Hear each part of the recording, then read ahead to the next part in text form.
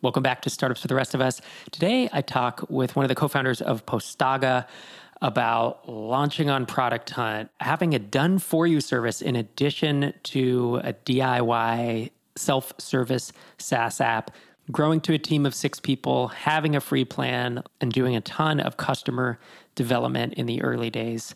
Postaga is an outreach tool that helps you build links and get on podcasts and do all types of things. It's a pretty interesting app. You should check it out, postaga.com. But before we dive into that, I want to let you know that MicroConf tickets are on sale. You should head to microconf.com. Assuming we haven't sold out by the time this goes live, we have 5 events in 5 weeks in September and early October, ranging in locations from Croatia to London to Boston, Portland, and Austin, Texas.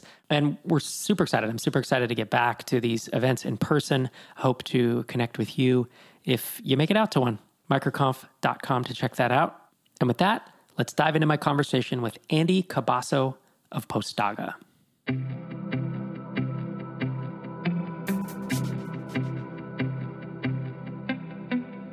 Andy, thanks so much for joining me today. Hey, thanks, Rob.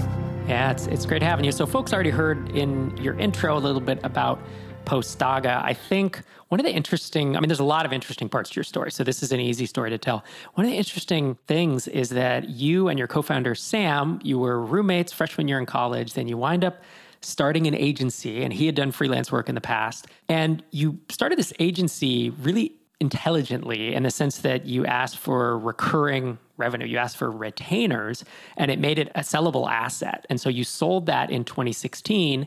You stuck around for a few years, with an earnout. But in essence, selling that agency gave you the kind of the revenue to live on as you guys started building Postaga in 2019.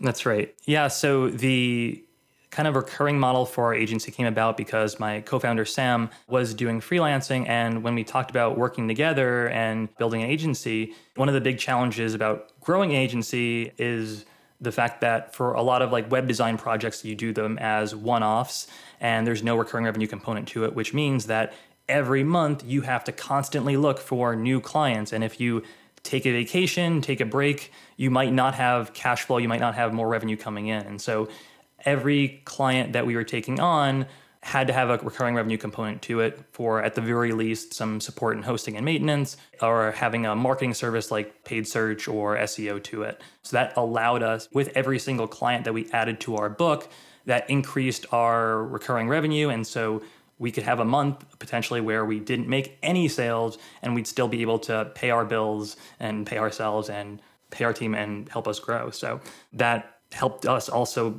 have a business that was worth something that we could sell in the end. Yeah, and that's one of the downsides of consulting usually, because I ran a micro agency myself, and I was both a freelancer and then I was a consultant, and then I had some other contractors helping me. And on the first of the month, if I didn't have any projects, suddenly I had 0 revenue. And that was also as I got into software and I built one-time sales software. Same thing. It was like, hey, we made 5 or 10 grand this month, and the next month your recurring revenue was 0 in essence. So you had to start over. And that's actually a component of Postaga today. We'll dive into that a little later, but you have both the do-it-yourself self-service SaaS aspect of Postaga, and then you have the done-for-you aspect, which is in essence a productized service that you've bundled up pretty ingeniously, I think. And so on your homepage, your H1 is Postaga, a better way to build links. And then the H2, so to speak, is, are you still doing manual outreach? Postaga's AI outreach assistant will change the way you build traffic to your site. And I remember the very first time I came across your site, it was when you applied for Tiny Seed. I clicked through and I was trying to figure out, what does this tool do?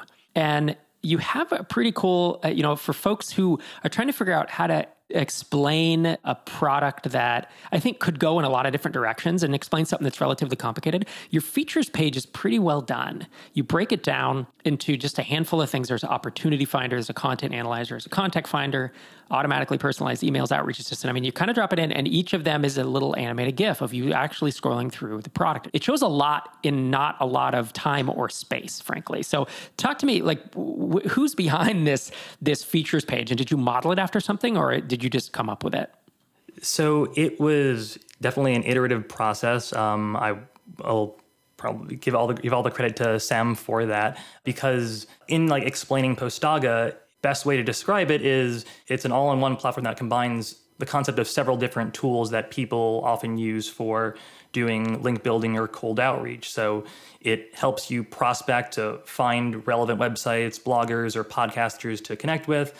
Then it finds their contact information, their emails, and verifies those email addresses, and then builds and sends personalized email sequences to them. And that's a lot to kind of convey, but also not just conveying the feature aspect of it, but like the benefit of how does this save you time over your traditional process and the other tools that you are using. And so I feel like 6 months from now, even a few months from now, our homepage and our website is going to look different from where it is today, as we're kind of like honing in more on like what the most popular use cases are, and making sure that if you have no idea what we're doing, that in a few seconds you get it. Yeah, that's the idea. That's the idea of it. And that's, with SaaS, stuff does change so quickly as you add features that you can actually become a different product. I think back in the days of Drip, where first we were an email capture widget, and that was really it. It was like we were autoresponders, and then it's like we're a full-blown ESP. And then 8 months later, we're a full marketing automation provider. And I mean, we literally, they weren't pivots. It was just a progression as we added more functionality. And revisiting, I think a lot of founders, I mean, I was pretty bad at this in terms of revisiting. What is my positioning? What does my headline say? What does my feature page say? Am I really communicating this properly? So to give folks an idea of your stage or your size, some founders give MRR, some founders give team size. What can you share with us? Sure. So as of recently, we are 6 full-time team members, a few team members working on our service offering, a few team members working on marketing, and including myself, and my co-founder Sam is focusing on product. Cool. So a team of 6 with a small amount of burn, I think is how I'd phrase it. Obviously you took funding from us at Tiny Seed. You're in the current batch, spring 2021.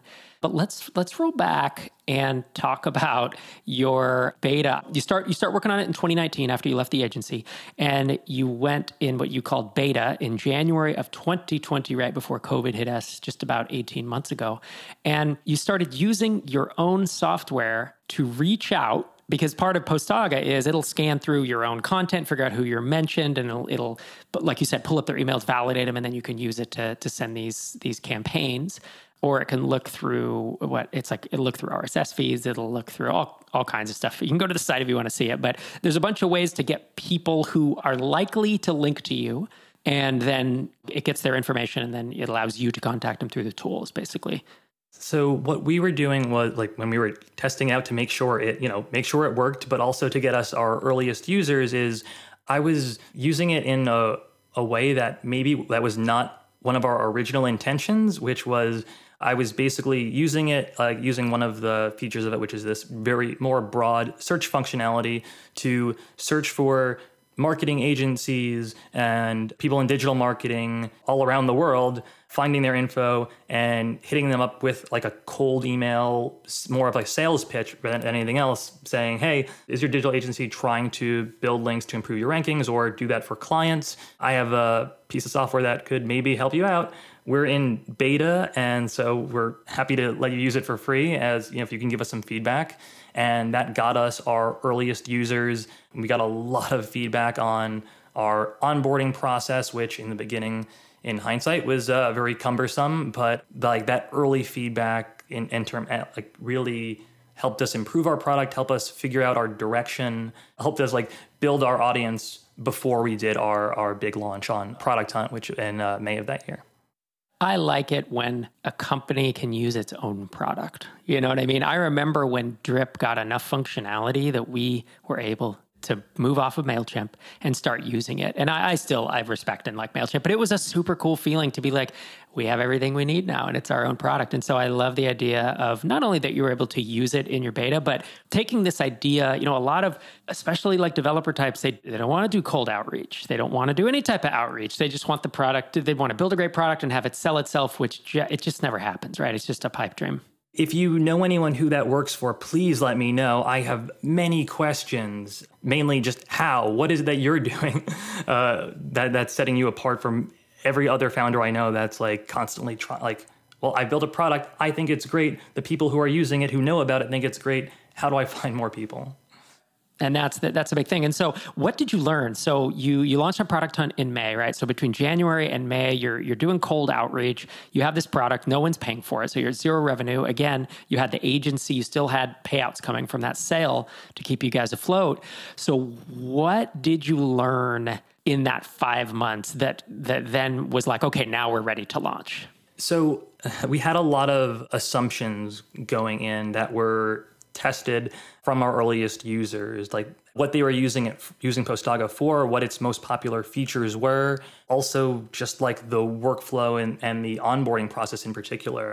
We had a bunch of our earliest users. Their feedback was getting signed up is a whole thing. Even though it's free, it was just, there are a lot of hurdles to it. Like we had to get users to connect their email addresses and their email accounts via either SMTP or via setting up DNS records, and no one wants to set up DNS records to be able to use a product. So we had to really handhold people to get them set up so they can kind of see what the product could do. And so we changed our onboarding tour and on setup so that people could, get a glimpse of what it could provide for the user to get them to move forward and sign up and activate their accounts, basically.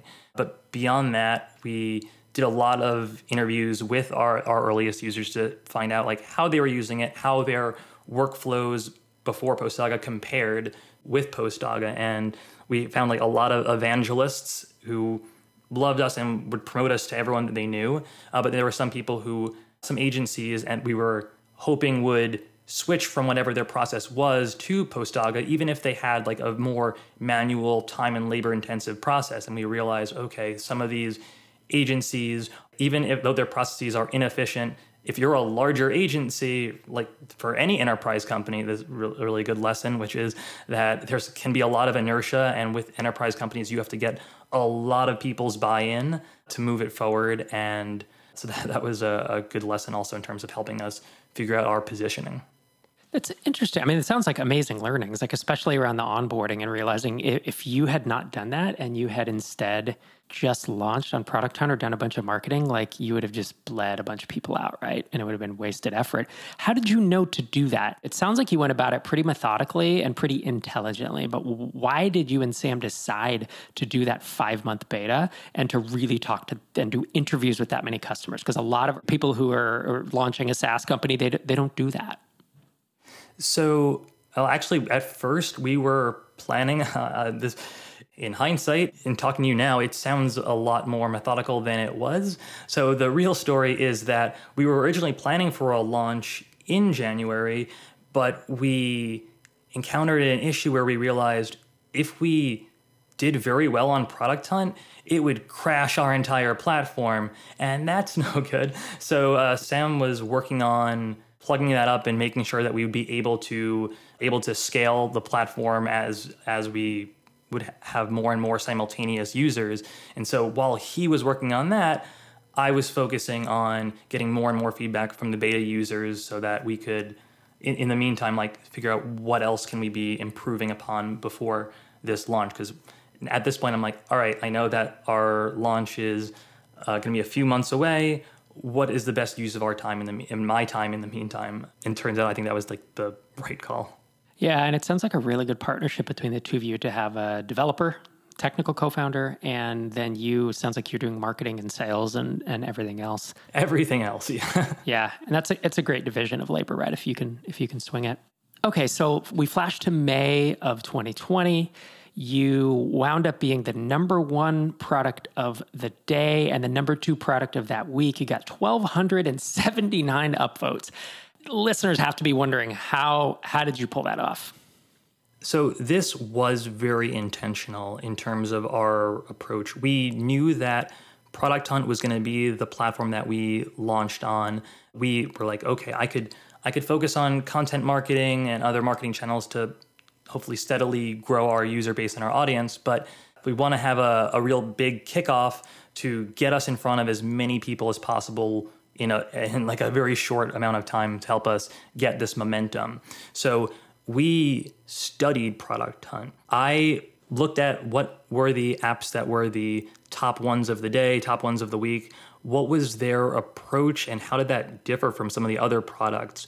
What did they do that helped them stand out? So like, for example, when you go to the Product Hunt homepage, you'll see a variety of different products and apps and things like that. They all have taglines. A lot of them have GIFs. And so like, we're like, all right, so we need maybe an eye-catching GIF, a good tagline hook, and on our actual interior page, really good salesy copy that we workshop and share with people and get feedback on, but also having like a video that is an explainer that's less than a minute, and images and like screenshots that are not screenshots, they're like annotated images, so you can get a sense and really understand what it is that the product does very quickly. And so we also spoke with a bunch of people who had successful Product Hunt launches. I just cold reached out to a bunch of people and asked for introductions when I knew someone who knew someone to get their feedback and learn about what it was that they think that they did right. And that gave us a lot of intel to figure out what we would need to do a successful launch. So things like making sure that you launch at 12:01 a.m. Pacific time when the new day on Product Hunt starts, really trying to drive to your audience and people that you know to upvote you as early on as possible, because before things shake out and the leaderboard for the day is established, it's free for all basically. And if you have one of the most upvotes or the most upvotes, you'll show up on the leaderboard when it all sorts out a few hours into the day. But by virtue of you being on one of the top ones of the day, you're going to be also more likely to get more upvotes because you're going to be one of the first things that people see. They're going to check you out and maybe they'll upvote you. And so it was an all hands on deck situation with me and Sam to make sure that this launch would be as successful as it could be. I know some people who don't give it that much attention. They're like, all right, well, I'll launch in Product Hunt. I'll see how it goes. I don't care if it's not successful. But being that it was going to be one of our core marketing endeavors for helping us launch, we spent a lot of time investing into it. Yeah, and someone listening to this, I want you to realize you obviously spent a ton of time. I'd use the word methodical. I'm pretty disciplined about it and not just expecting, build a great product and it'll work. I'm going to go have all these conversations. I'm going to go study Product Hunt. I'm going to, rally my friends and colleagues around it. And sometimes it'll work. And just as easily, you could have done this and not had the amazing success, that you did of being the number one and number two for the week. But the folks who I've seen make Product Hunt work like you did, they do the right things. They usually don't stumble into it. It's like that hard work, luck, and skill thing I always say. It's like, yeah, there's some luck involved, but it sounds like you built some skill up by asking people, and then you put in the hard work to do it well. Similarly, Derek Reimer with SavvyCal did a Product Hunt launch just about 6 or 7 months ago now, and he did a lot of the same tactics you did and also had success with it. So I guess my question for you then is, was it worth it? Like, what, you did get all these upvotes. You obviously got a lot of eyes on your product, and you only had a free plan at the time. We should be specific. Like, this was May. You didn't start charging till August, so you had a free plan. Was the Product Hunt launch, from your perspective, worth doing?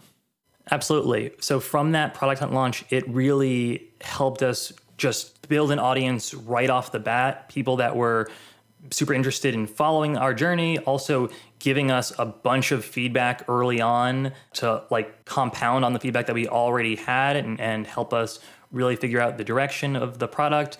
We got a few people reach out about investing in Postdogga, which was cool. When we're in beta mode and just having a lot of one-to-one conversations with people who are not paying for our product but giving us feedback, we're at the stage where I hope this works. I hope that there's this, we think there's a market for it. We've done some research. We've done our market research, and we think we have people who are going to be able to and interested in paying for it. But there's, as a startup founder, early stage, there's always a little bit of doubt. I hope that I'm building something that people want to buy and are willing to pay for. And that feedback that we got from Product Hunt was definitely a high point on the emotional roller coaster of running a startup. And so that really helped us get a bunch of feedback, give us a push that we needed, and helped us move towards some features that we were looking for, and also got us to take the next time investment for me and my co-founder to monetize it.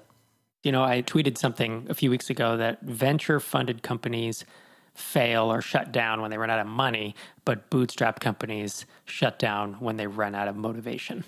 And managing your own motivation as a bootstrapped or mostly bootstrap founder is a big thing. It's your psychology, and it's keeping that interest and keeping the energy and just keeping the desire to move forward. And it sounds like Product Hunt was a big moment for you guys to keep going, which is interesting because so if I were going to do it, like if I could pick it, I would want to be able to charge by the time I did that. So what was around that decision? I mean, in hindsight, I absolutely wish we would have had our e-commerce functionality ready by then. It would have pushed our launch back further. It was from when we did our launch in mid-May to us having our paid tiers in mid-August. That was time that Sam had spent developing and adding that functionality. So it took some time, and our thinking was, let's do this launch on Product Hunt, and let's make sure that we are making the right call here, and that this is something that we think can have some traction and can be worth our future time and effort and investment into. In hindsight, though, like knowing everything that we know now, I really wish we would have had e-commerce set up, because there was some, like, we had this big interest in May. We kept people, like everyone that signed up was on our email list and on our newsletter and in our marketing automation software. And so by the time we hit people up to get them to upgrade to a paid plan in August, the numbers that we did were not as high as I was hoping they would be, in full transparency, probably because some of that enthusiasm slowed down from in the months in between. And when you say e-commerce functionality, you mean billing a paid tier. Yeah, being able to, having a paid tier that you can charge through Stripe, presumably. So it took you a couple months. I was going to ask that, was by the time you got billing in place, did you convert as many as you'd hoped, or did you convert a lot of people? And it sounds like you did okay, but not great. Yeah, I think okay, but definitely was less than I was hoping for. Another part of that founder emotional roller coaster there. I'm curious, what do you think would have happened? Pure conjecture. You spent this time building it. You spent this time researching Product Hunt. You did all the quote unquote the right things. What if the Product Hunt launch had flopped? What do you think you would have done next? It would have probably been a tough conversation between me and my co-founder. Like, I can't believe we invested all this time in this product and it's just not getting the traction that we're hoping. Either something fundamentally has to change with how we've built this and how we're marketing it, or maybe it's time to roll it up and pivot and focus on something else. That would have definitely been a tough conversation to have. And you had the free plan then, and you still have a free plan today, correct? Yes. So folks know today you have a $99 pricing tier, you have an agency plan that's $299 a month, and then you have the done for you service with, contact us. That's where you're actually doing the outreach for people. So what is the free plan doing for you these days that you keep it around?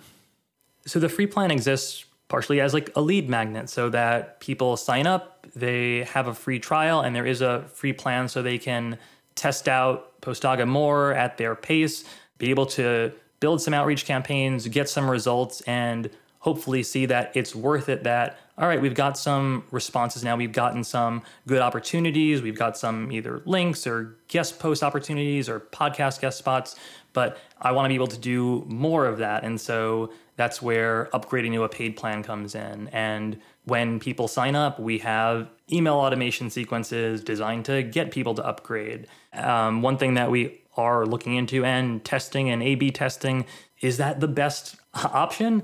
I don't have the answer for you today. We're testing out different things and seeing what works. And maybe in a future episode, I can give you a full rundown of these different variants that we've tried and how they've performed.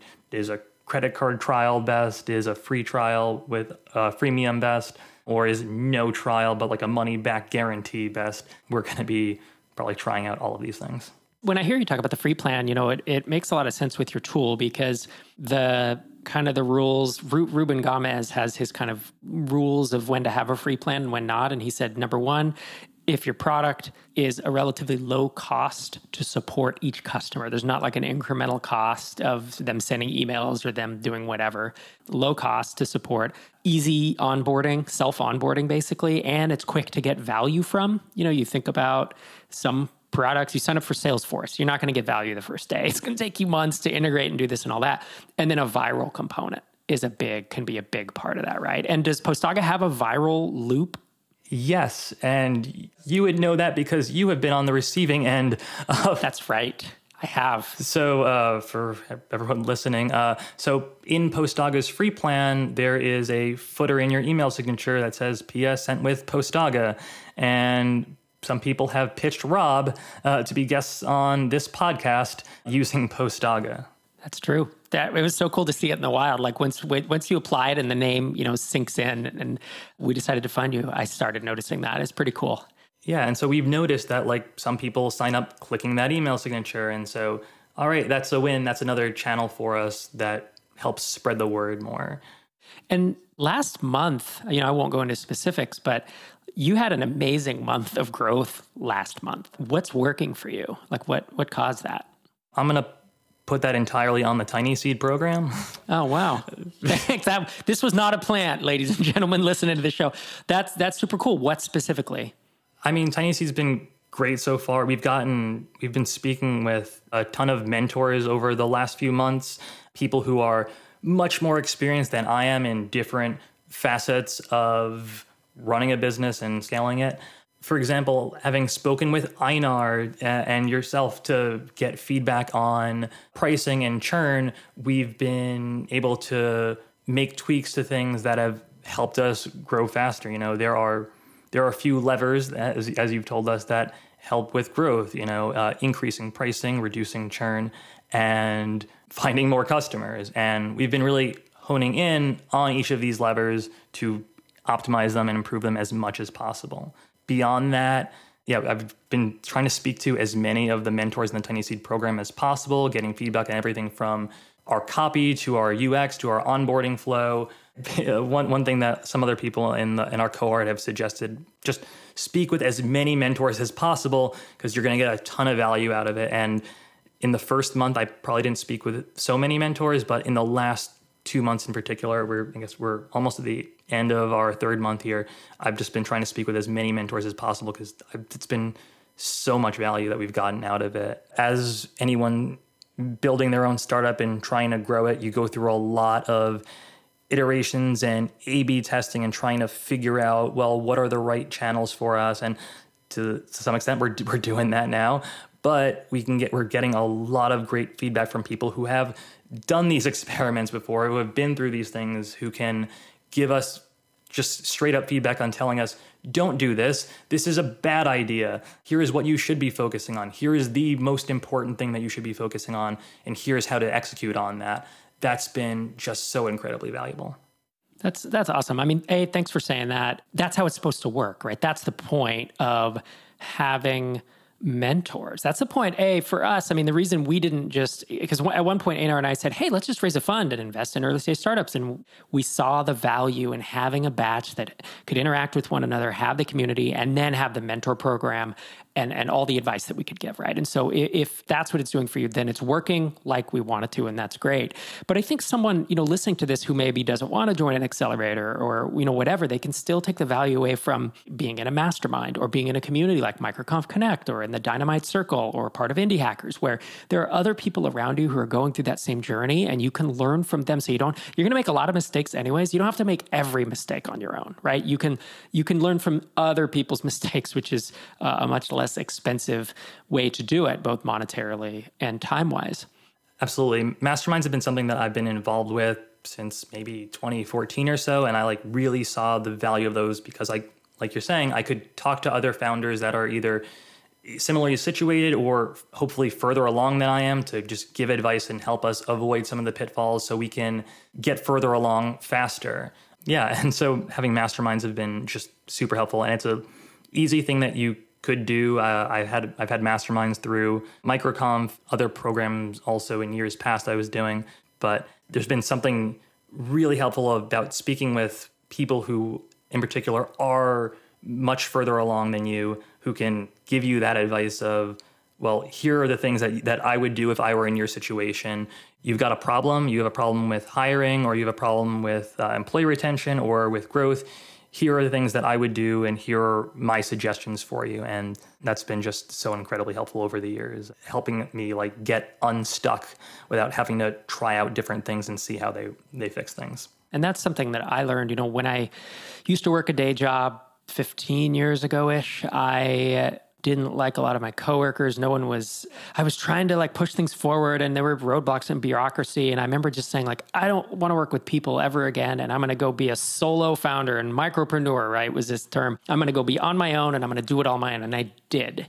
And it was not as good as later on when I realized I want people in a mastermind. I want colleagues. I want to work with other people. It's not that I don't like working with other people. It's I don't like working with other people that I can't hand pick and choose who I get to work with, who I get to be managed by or who I get to manage. And there's so much value in community. That was the other thing, is like trying to do it on your own. I'm belaboring the point at this point, but like there's a reason MicroConf exists and MicroConf Connect exists and this podcast exists and Tiny Seed exists. There's reasons for all of them, and it's because they bring people together in one way or shape or form that just ups all of our games, is how I view it, right? It's a rising tide that raises all of the boats involved. And to me, that's just a win all around. So as we start to wrap up, I do have one more question for you. You are in a unique position because you've built a SaaS app, $100, $300 a month. Like it's a great business, right? And it's growing. And that's the do-it-yourself side. It's that people can sign up and do the link outreach and make that all work. You also have a done-for-you service.